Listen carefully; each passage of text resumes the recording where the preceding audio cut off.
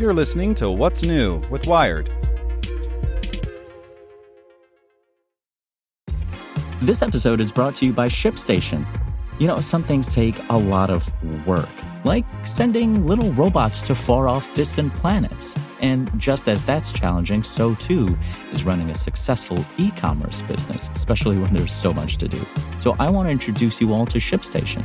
Now, I love using ShipStation because of its easy-to-use dashboard, which makes managing orders and printing labels a breeze and super smooth. Oh, and the customer service is just out of this world.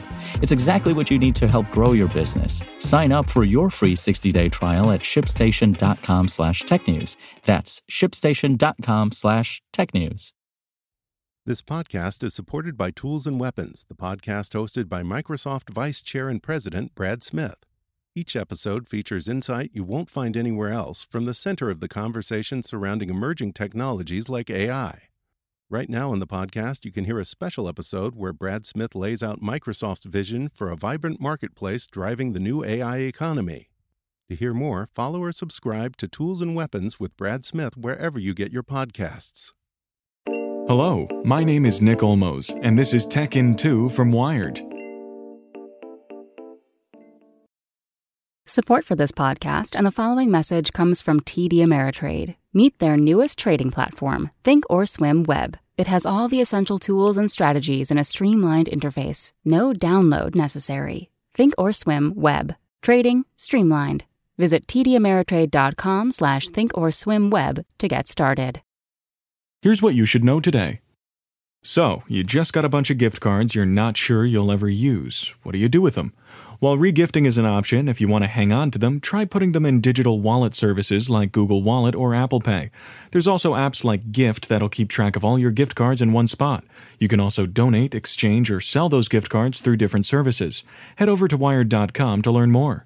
Also on Wired.com, one man's quest to make 20-year-old rum in just 6 days. Learn all about distiller Brian Davis and his invention of a high-tech reactor, which uses heat and light to try to do in a week what might otherwise take decades. He isn't the first to try to find this Northwest Passage of booze, but Davis is the latest in a long line of inventors, beverage chemists, and flim-flam artists who have claimed to find ways to cheat time. And finally, have you thought of becoming a police officer, firefighter, or paramedic? A Wired investigation finds government jobs are one of the last holdouts in using and misusing otherwise debunked polygraph technology. Over the past century, scientists have debunked the polygraph, proving again and again that the test can't reliably distinguish truth from falsehood. So if the polygraph is so unreliable and prone to bias, why does law enforcement continue to use it? Want more news you can use? Sign up for the Tech in 2 newsletter at wired.com/TT. Want to learn how you can make smarter decisions with your money? Well, I've got the podcast for you. I'm Sean Piles, and I host NerdWallet's Smart Money Podcast. Our show features our team of nerds, personal finance experts in credit cards, banking, investing, and more.